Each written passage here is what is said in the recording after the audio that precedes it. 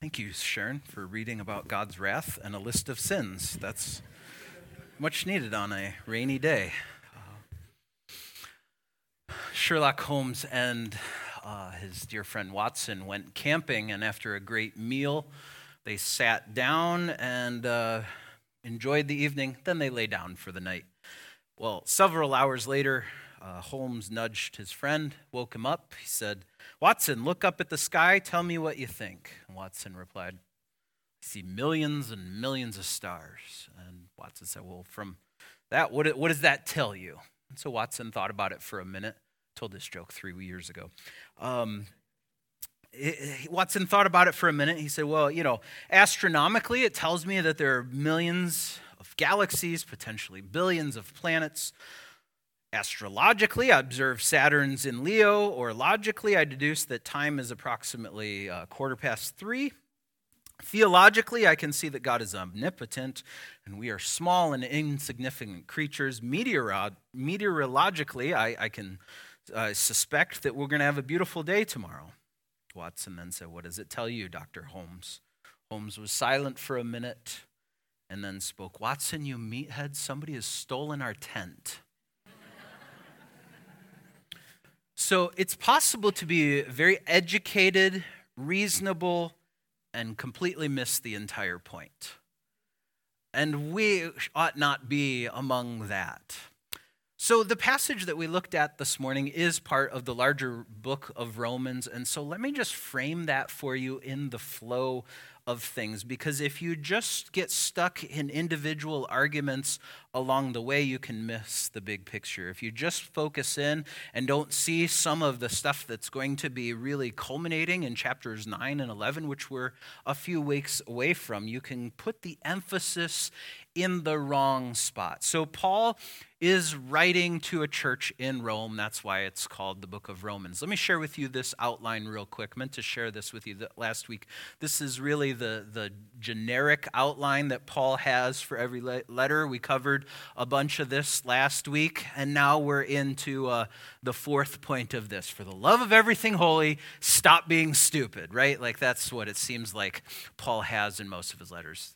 It was a joke. I thought, I didn't make that slide, but I thought that was I thought it was funny. So the argument, don't cross your legs. The arguments start. Paul is a lawyer. He's a Jewish man. He's a Pharisee. He knows the law of God. And so he's a Christian. But he starts as he's writing to Jews and Gentiles in the Roman church. People who have had the covenant, who are Abraham's offspring, who have so much history and background. And then Greeks, just non-Jews, basically, that's a Gentile for you, who do not have the law of God. Paul's writing to them both, and he starts with a discussion that really it's a leveling argument.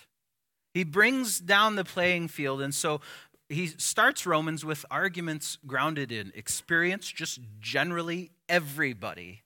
Then he goes to arguments based in Scripture, then Old Testament Scripture, and then he gets to some practical arguments, if you want to call it, or practical results of what has preceded. And a lot of us like chapters 12 through the end of the chapter. It's so practical, right?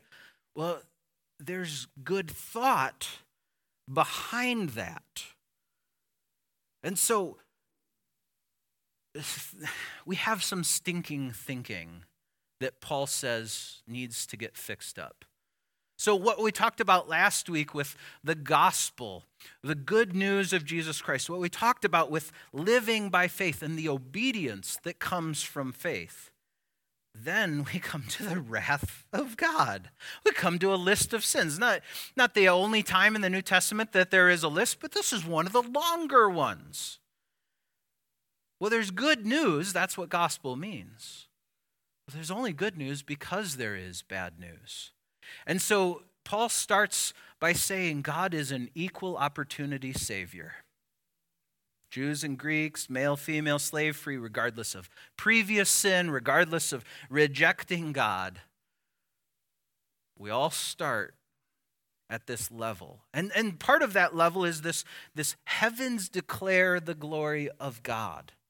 Verse 20 says, since the creation of the world, God's invisible qualities, not everything about him. There is one way to heaven. Jesus says, I am the way, the truth, and the life. No one comes to the Father except me.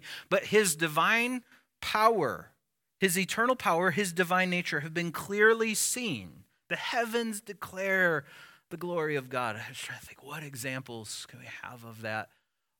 Well, we have every day a sunrise and a sunset. How many of you, maybe you've never thought of this before, but we want to be a church that thinks. How many of you like sunrise more than sunset? Really, they do the same thing in a way. So sunrise, how many of you like sunrise? How many of you like sunset more? Okay, it probably depends on the view that you have from your house, or if you're a morning person, possibly. We had a humdinger of a sunrise. What was that, yesterday morning or Friday morning? Yes, I said humdinger. I'm old. God is revealing himself. And Paul would say the root problem isn't ignorance, it's suppression of knowledge. It's the light that we've already been given that we like to squish that down. Verse 22, he says, although they claim to be wise, they became fools. Like Watson's observations of the stars in the sky, people in the world right now are making some very keen observations. And it's not that they're totally wrong when it comes to what's going on with people, what's going on in the world. It's that they miss major, practical, personal application. Sin is entrenched in our hearts. And so we have to deal with that. Someone said, for every complex problem, there is an answer that is clear, simple, and it's wrong. We're struggling with lots of things in the world, and so we think, what I need is more entertainment. What I need is to be anesthetized more, to be numbed more. So if I can just be distracted, it's a very simple solution. You think about, like, if the roof on your house was leaking this morning, or if your car is making noise, just turn up the radio. Like, nothing wrong with my car. It doesn't make a terrible noise. I just turn up the sound system. Because if I can be distracted from it, maybe it's not there. Well, that's a clear, simple, and wrong solution to the complex stuff of our heart. So Paul says here that obviously sin is a problem. But it's more than just, hey, sin is a debt to be repaid. Now, he'll use that as a way of talking about sin, that the wages of sin, he'll talk about it as a debt that needs to be repaid. But it's not just when you borrow $10 from God and then, I better pay him back $10. It's that sin messes with you along the way. It deceives you. It distorts you. It's not just, we spilled a little water on the carpet. That'll dry up. It'll be fine. It's that sin is a flood that comes into your house and gets into the walls and causes mold and mildew and rot. And so we need to have God fix our distorted minds. Suppressing the truth about God is one of the ways that we rationalize unrighteous behavior. I'm sure none of you rationalize. I'm sure none of you talk yourselves into, this is fine, this is fine. So in this section that seems like the bad news, and there's no walking around it, right? Like, this section of Romans is not what you invited your friend to church today to hear, right? Like, this is the somber news, the list of sin, like, and some sins that maybe I don't wish we wouldn't have said that one today. I thought we already talked about sex this month, right? But within this, we see the goodness of God, friends. Within this, if God does not let us choose him, if he does not let us go our own way, what kind of God is he? What kind of world is this? That we're just programmed dummies who have to respond to him? No, we live in a world where grace is free and grace is extended to us. And grace is given to people who don't deserve it, thank goodness. But not everybody does something with the light that they are given. And so 3 times in verse 24, 26, 28, it says, well, first of all, so it says God gave them over. But first of all, you got to notice the word in verse 24. This is Bible reading 101. When you see the word therefore, look what it's there for. So he has said something, like he said something about God's general revelation, his grace upon people. Therefore, God gave them over. God gave them over. As a parent, I really hope, if you're not a parent right now or going to be one someday, or if you are a parent right now, so if you're a parent right now, I really hope you hang around other parents and their kids so you can see how much better your kids are than theirs. No. You hang around other parents so you can feel terrible about how you parent. No. Hang around other parents. Okay, so we say when we dedicate children at this church, we say that we promise never to judge, but to pray for them to succeed as parents.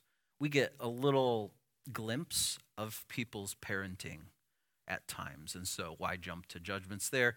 Of course, we encourage one another. I hope you're in small groups with people who you can see parenting, because you can learn from each other. That's really what I want to say, is when you hang out with other parents, you can learn from each other. I love that. I love learning from other parents.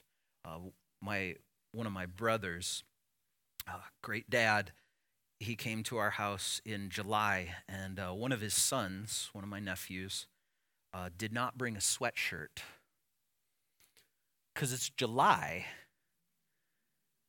But my brother told him, you're going to need a sweatshirt. If not for the cold at night, for the mosquitoes that will draw your blood. You're going to want long sleeves. And so he told his son, I don't know how many times I wasn't there, before they left, hey, you got to pack. He's old enough to pack his own bags. And he does not bring a sweatshirt to Sault Ste. Marie. Well, it's July. That doesn't mean it's going to be warm at night. And sure enough, it's cold at night. And I see my nephew running around and he's cold. And his dad says, I told you to pack a sweatshirt. And I'm just looking at this going, man, this is my brother. He was a jerk when I was young, and now he's a jerk when I'm old. Right?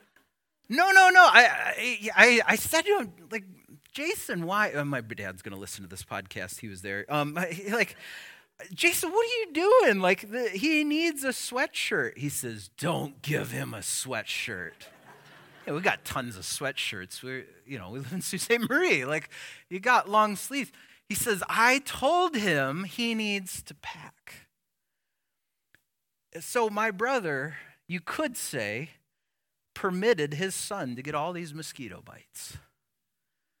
Not true. I gave my nephew a sweatshirt because I don't know. I guess I wanted to be a jerk to my brother, kind of. Just usurp him a little bit. So if maybe you don't agree that it's okay to let your kids have consequences. You're wrong, but you don't agree. That's fine. If God is our Father, what if sometimes his wrath upon us is not the lightning bolts from heaven that he sends down? What if that's only a smaller percentage of his wrath than we might think it is? What if God giving us over and saying, fine. And so verses 24, 26, 28 says, God gave them over to the sinful desires of their heart. God gave them over to shameful lust. Verse 26, furthermore, since they did not think it worthwhile to retain the knowledge of God, God gave them over to a depraved mind so that they do what ought not to be done. Because if your mind's messed up, you're not going to do what is right. And so God, as a father who's loving,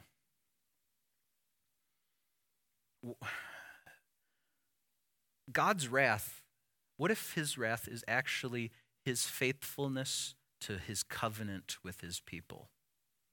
Paul's writing this as a Jewish believer. He knows that God has been faithful to the covenant and that sometimes his wrath has been poured out, like a parent's discipline of a child.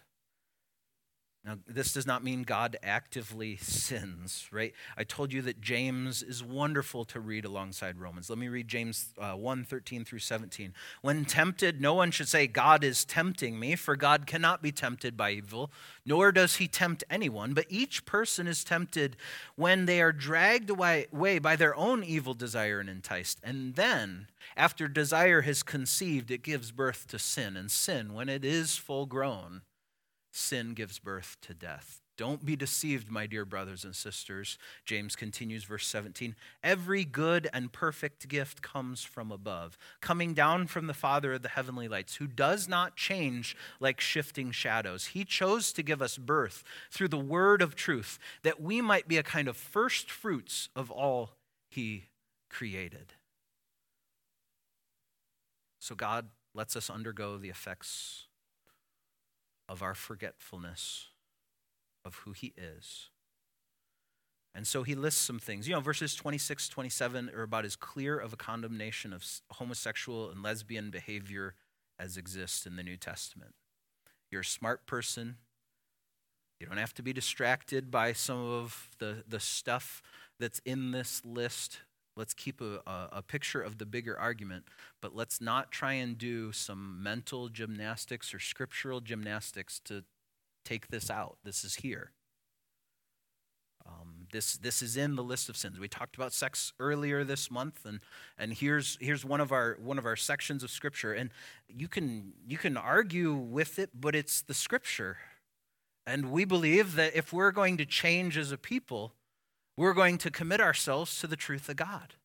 And so unless you can look at the scripture and see something that we don't see here, this is in the list. But also in the list is things that I don't know who could be excluded. They're filled with every kind of wickedness, evil, greed, depravity, full of envy, murder, strife, deceit, and malice, gossip, slanderers, God-haters, insolent, arrogant, boastful, invent ways of doing evil, no fidelity, no love, no mercy. Is anybody here exempt from that list? I mean, even just I hate to say I love it, but in this list, he says, they invent ways of doing evil. I mean, you don't have to look any further than the latest TikTok challenge, right? Like pour Mountain Dew in a raccoon's ear and drink it. Like this is the invention of doing evil.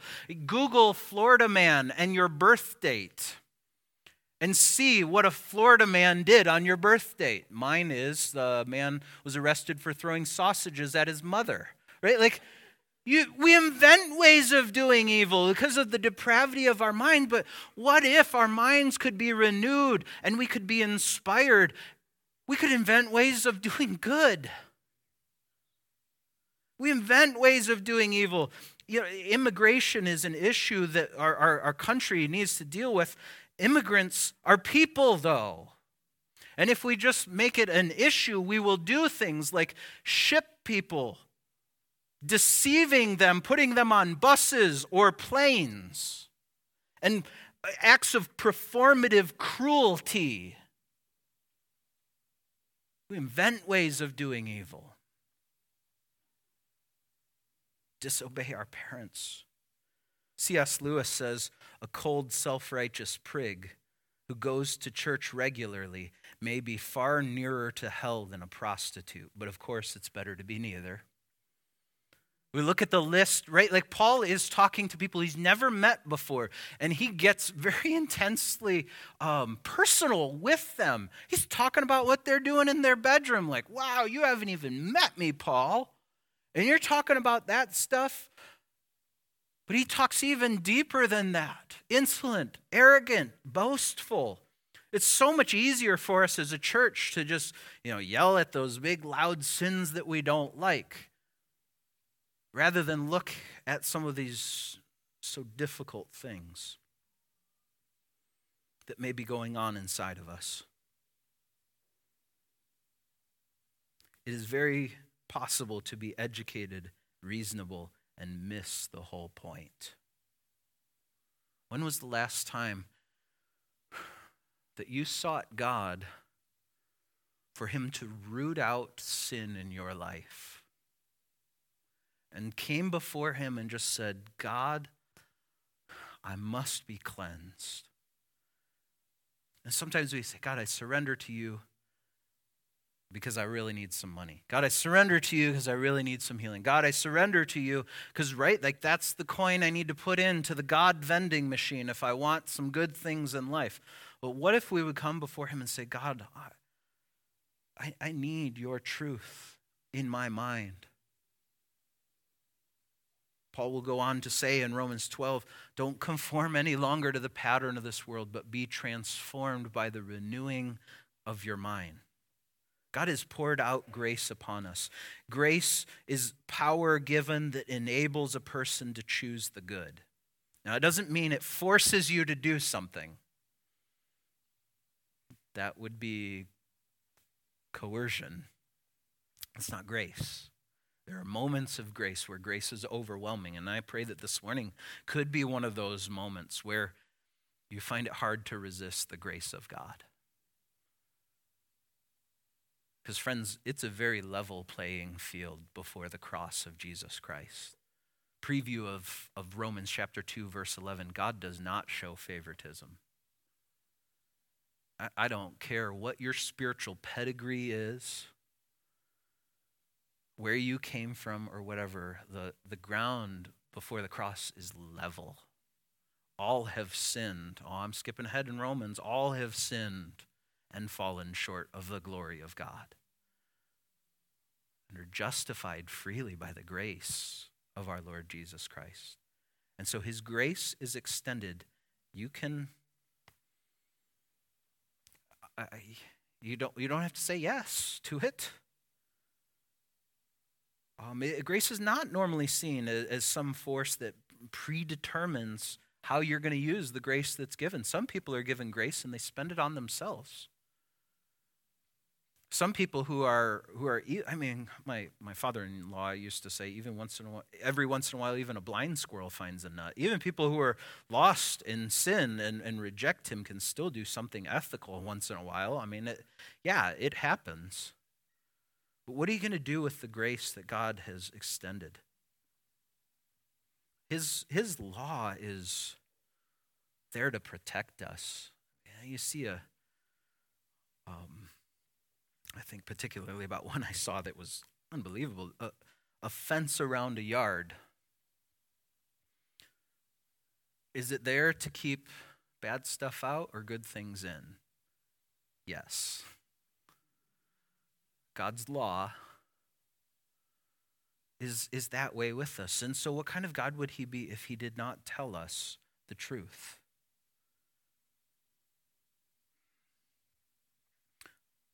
So to end our service today, I thought we'd sit before the Lord and commit ourselves to him. That he would purify us, that his definition, because we may have just a whole set of rationale about what he's supposed to do next in our life. And God, I thought you would fix this next. He's God. You realize when we pray that we're not just saying words into the air, thinking thoughts, that we're appealing to the creator of the universe whose eternal power and divine nature are clearly seen. So let's pray to him and ask him to purify and to cleanse deep, deep within.